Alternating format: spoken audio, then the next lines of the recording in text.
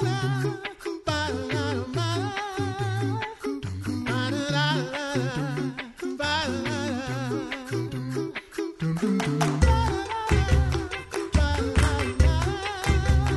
listening to The Coffee Hour. I'm Andy Bates. I'm Sarah Gulseth. We're continuing our celebration of Hispanic Heritage Month here on KFUO, and we have an amazing history story to share with you today with just a very brilliant guest. So I'm excited to share this story with you today. Thanks to Concordia University, Wisconsin for supporting The Coffee Hour. Find out more about Concordia University, Wisconsin at cuw.edu. Live uncommon. Joining us today, the Reverend Dr. Rudolph Blank, Sr. He's retired pastor, retired missionary, served primarily in Venezuela. Pastor Blank, thanks so much for being our guest on The Coffee Hour. Okay, it's a pleasure to be with you and to know you and say hello to our listeners. You are the go-to expert on some of our great Reformation history, particularly when it comes to Latin America and South America. And one particular figure that I am just now learning about, and I think you too, Sarah, just now learning about and didn't know anything about, is Juan de Frías. Who was Juan de Frías, Pastor Blank?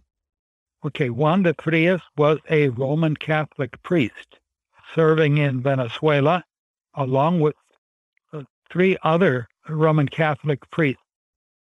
Somehow they came in contact with the Lutheran Reformation and were denounced before the Inquisition, which had been set up in three different locations in South America, and they were accused of being Lutheran heretics.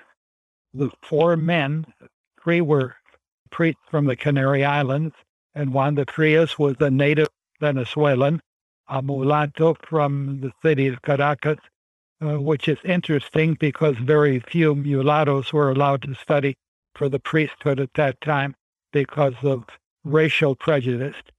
But anyway, the men were taken off to prison in the prisons of the Inquisition in Cartagena. There also were other offices in Mexico City and in Lima, Peru. And although they were tortured and put on all kinds of psychological pressures, they would not renounce their Lutheranism, and they were condemned to be burned to death at the stake on the 30th of May, 1688, and the four of them died without renouncing their faith in justification by faith alone. It was sort of interesting how they probably came to the faith, because one of the little article I wrote a while ago is the great Roman Catholic cardinal in the 16th century sort of came down on the Lutherans, saying that the Lutherans really don't live up to the marks of the church in the Apostles' Creed, because we believe in one holy Christian and universal church and apostolic church, and the Lutherans are not an apostolic church, because apostolic means missionary. It means you're a missionary church. And look at the millions and millions of people who have been baptized into the Church of Rome in all of Latin America, and the Lutherans have done nothing in Latin America. And so that proves they're not an apostolic church. And I think there are lots of reasons for this, and if you let me go into the history of it a bit, unless you have another question here. That was going to be my question. Go for it. Okay. Martin Luther has been accused by some people who have now not read him of not being pro-mission. But that's a false reading of Luther, because Luther at many times wrote that, for example, if I am captured by Turkish pirates and sold as a slave and find myself in some country in the Middle East, and I'm the only Christian there, and there's no church for me to go to, what do I do? And Luther said, you are obligated by your faith in Jesus Christ to proclaim the gospel to the heathen, even if you're not baptized, even if you're not ordained to do that.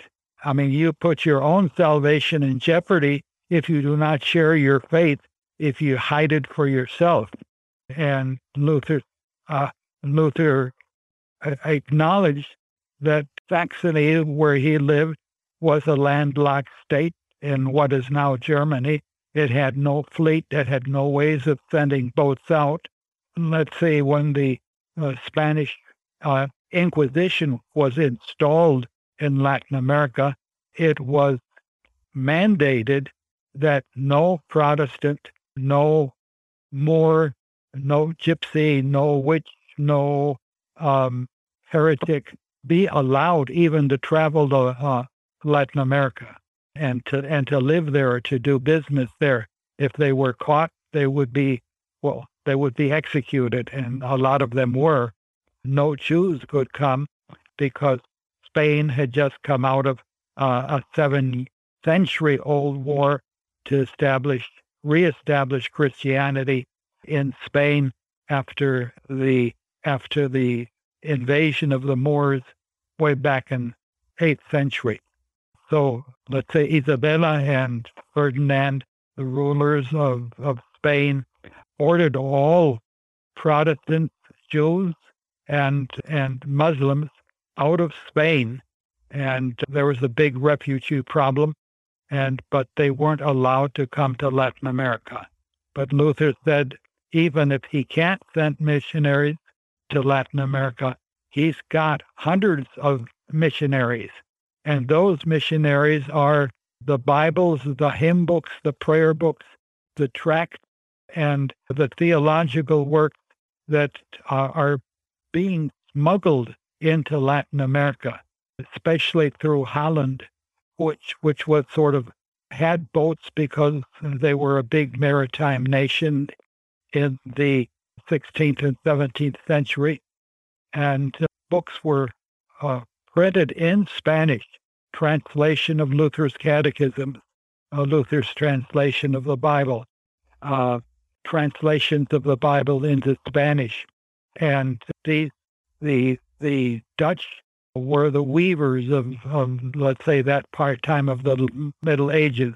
They sent the cloth and the materials and the boots, and the Spaniards sort of closed down a lot of their factories were working with cloth, and because everybody wanted to go to the New World and become rich, so they stopped investing money and buying the stuff from the Dutch.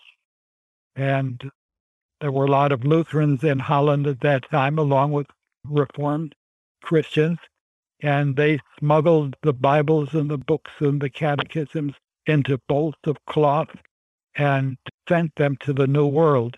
The Inquisition, which was sort of a secret police run by the government and the Church of Rome to find heretics, searched the boats and the bolts of cloth, but some of them got through and fell into the hands of people like Juan de Frías that studied them and were converted by them, let's say, to biblical Christianity. And some of them were denounced the way that Juan de Frías was and died confessing their faith.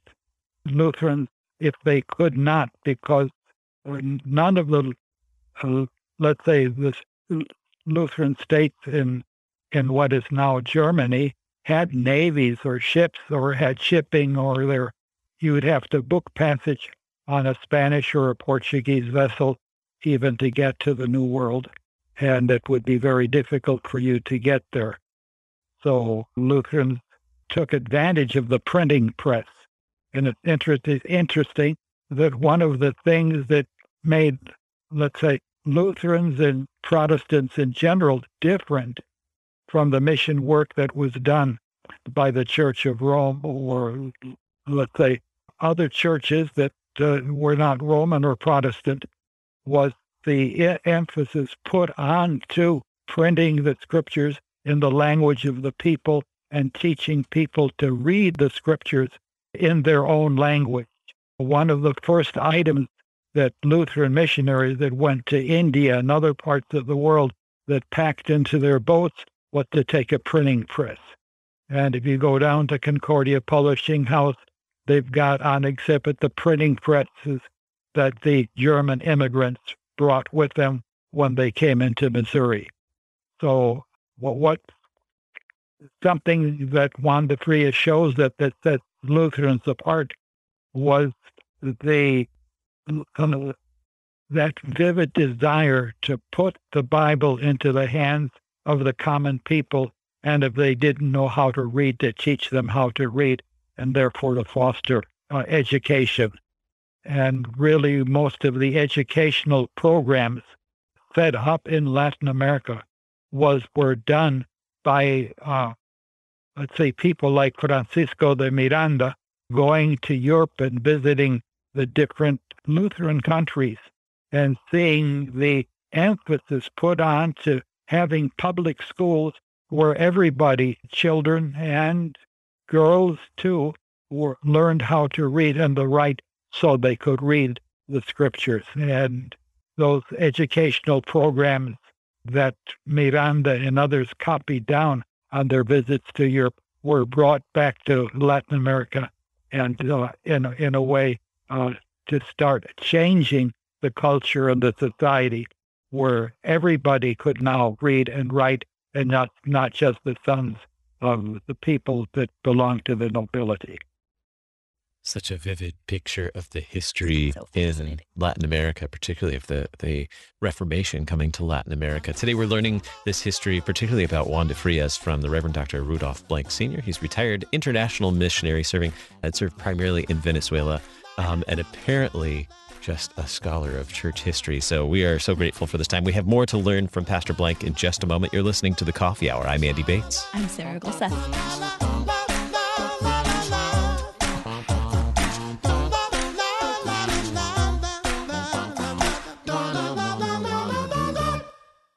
You're a miracle. You know that, right? A living, breathing, one-of-a-kind miracle. You were created to stand apart, to share your gifts in the service of others, to make an uncommon impact in a common world. And at Concordia University, it's our mission to help you do that, to live uncommon. To learn more about Concordia, go to cuw.edu.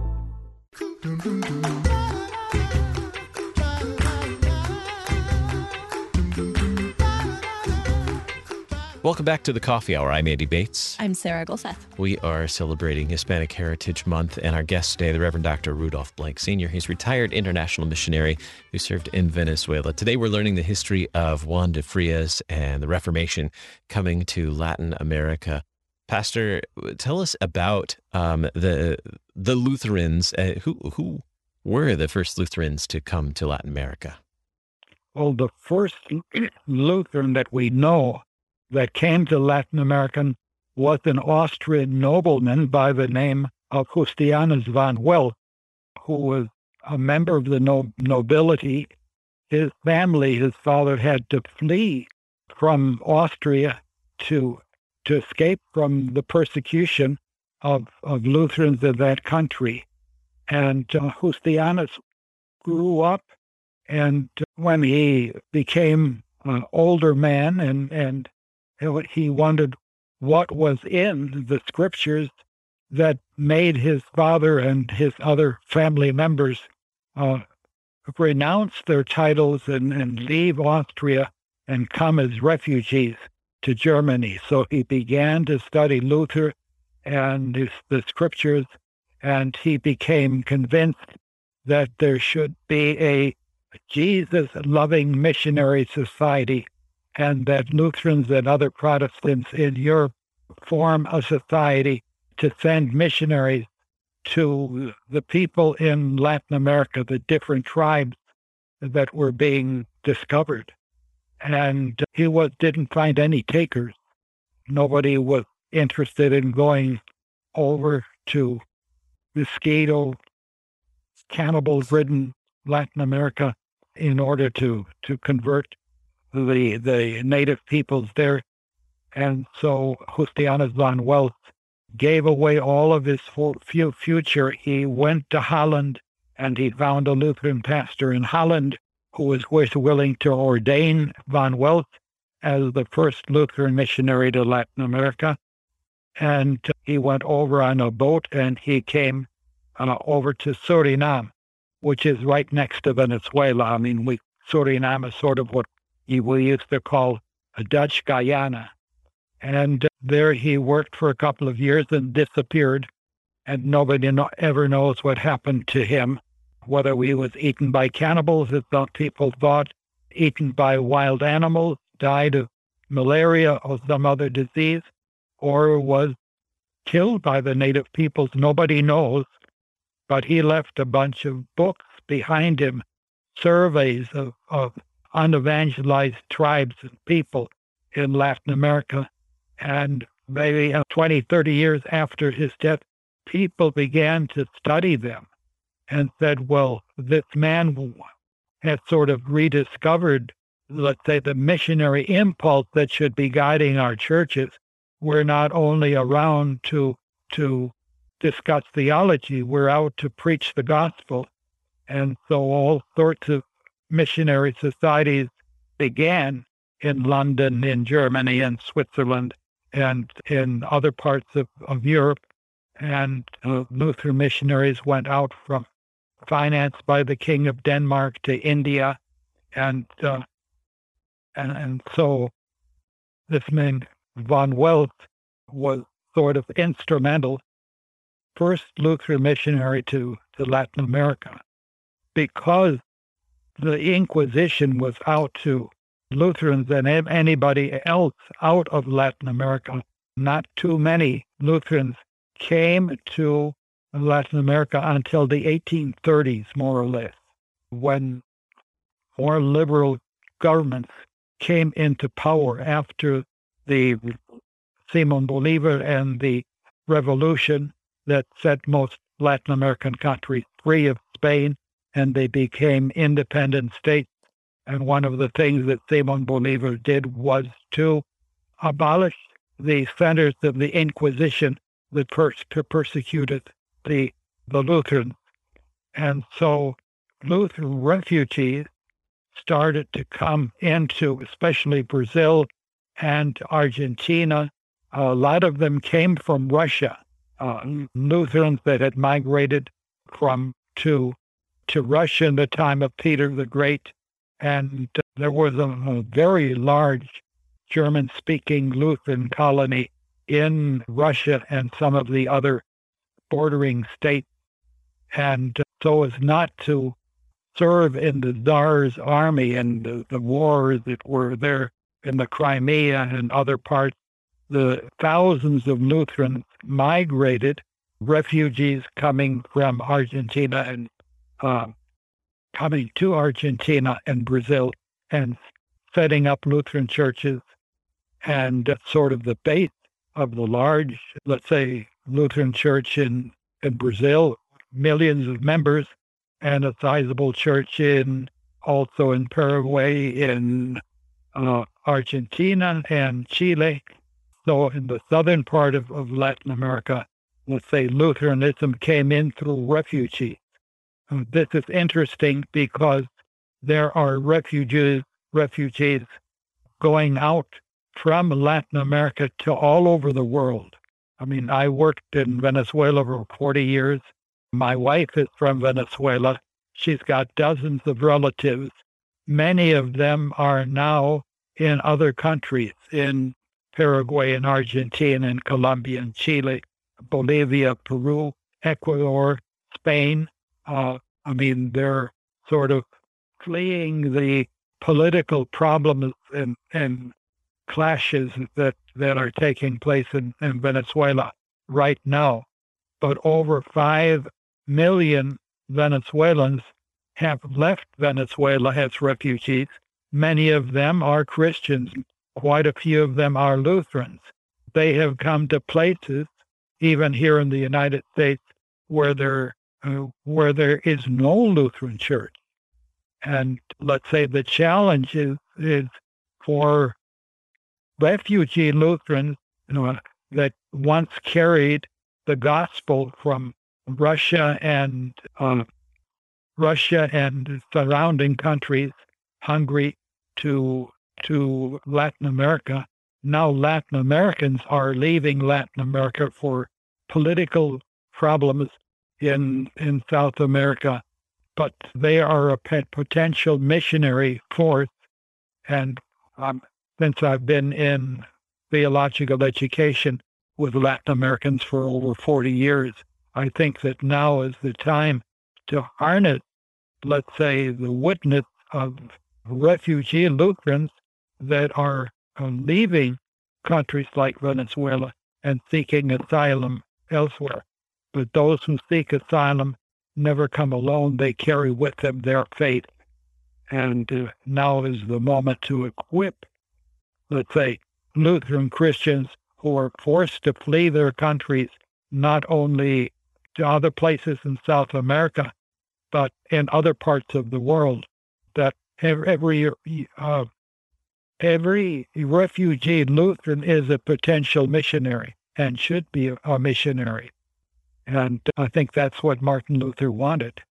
And he wrote all of his tracts and catechism and had them translated even into Turkish and Arabic, so that people who came into contact with people from other cultures and speaking other languages could receive the good news of the gospel. So bringing this full circle, in just a couple of minutes that we have left, what is that legacy of Juan de Frías today? How has his life and his martyrdom made an impact on Lutheranism in South America, Latin America, and beyond? Well, I think it's by the example that he has given that the gospel is worth dying for. We don't know that much more about, let's say, Juan de Frías, the fact that he was a mulatto, a man of color, at a time when, let's say, the church was very reluctant to give positions in the church to people of color. And when some of them were allowed to study, they were generally sent to mosquito-ridden lowland places, while the missionaries trained in Spain would be sent to the cities up in the mountains, where the capitals of most Latin American cities were built, so they would be above the line where the mosquitoes could breed and propagate themselves and cause sleeping sickness and malaria and yellow fever. Pastor, I know it's hard to find this history of Juan de Frías. You mentioned, I think before we went on the air, that there was a book about Juan de Frías. Any resources or anything you could point us to learn more about Juan de Frías? Yeah, well, I mean, Gonzalo Báez Camargo, who was the first president of the Theological complex of seminaries in Mexico City, wrote a book that on, let's say, called The Protestant Martyrs that were victims of the, let's say, the Inquisition in Latin America. And in his book, he has got a list of all of the people who were arrested by the Inquisition and forced to deny their faith or died because of their faith. A lot of them were, let's say, sailors whose boat went down in a storm and they swam ashore, and let's say they were not of the government or of the church of the land that they came down in. And so they were arrested and either made to confess the faith of, let's say, the government in that place or suffer the consequences. So in Báez Camargo's book, he's got a list of merchants, pirates, Huguenots fleeing from France. There were attempts to settle the Huguenots, who were the French Protestants, and there were quite a few Lutherans among them too. and they tried to set up colonies in different parts of Latin America. They set up a colony on an island off of Rio de Janeiro, but the Portuguese, when they found out about it, they wiped out that colony and its founders, and it disappeared. Then again, another attempt was made by the Huguenots, the French Protestants, to set up a colony in Florida, and they were also wiped out. I mean, the village or the town that they established was destroyed, and all of its inhabitants either killed or imprisoned. So it's not that in the early days it wasn't easy to proclaim the gospel. If you proclaim the gospel, you would have to suffer for it. And Juan de Frías is an example of what to expect if you really take seriously the command to go into all of the world and make disciples of all creatures.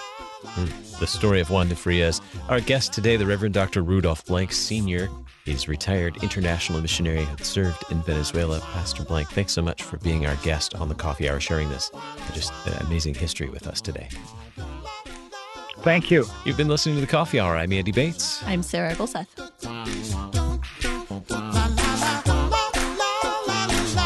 The Coffee Hour with Andy and Sarah is a production of KFUO. To support the Coffee Hour and KFUO Radio, visit KFUO.org. You can also text KFUO to 41444 or send an email to gifts@KFUO.org. And you can call us at 800-844-0524. KFUO. Christ for you, anytime, anywhere.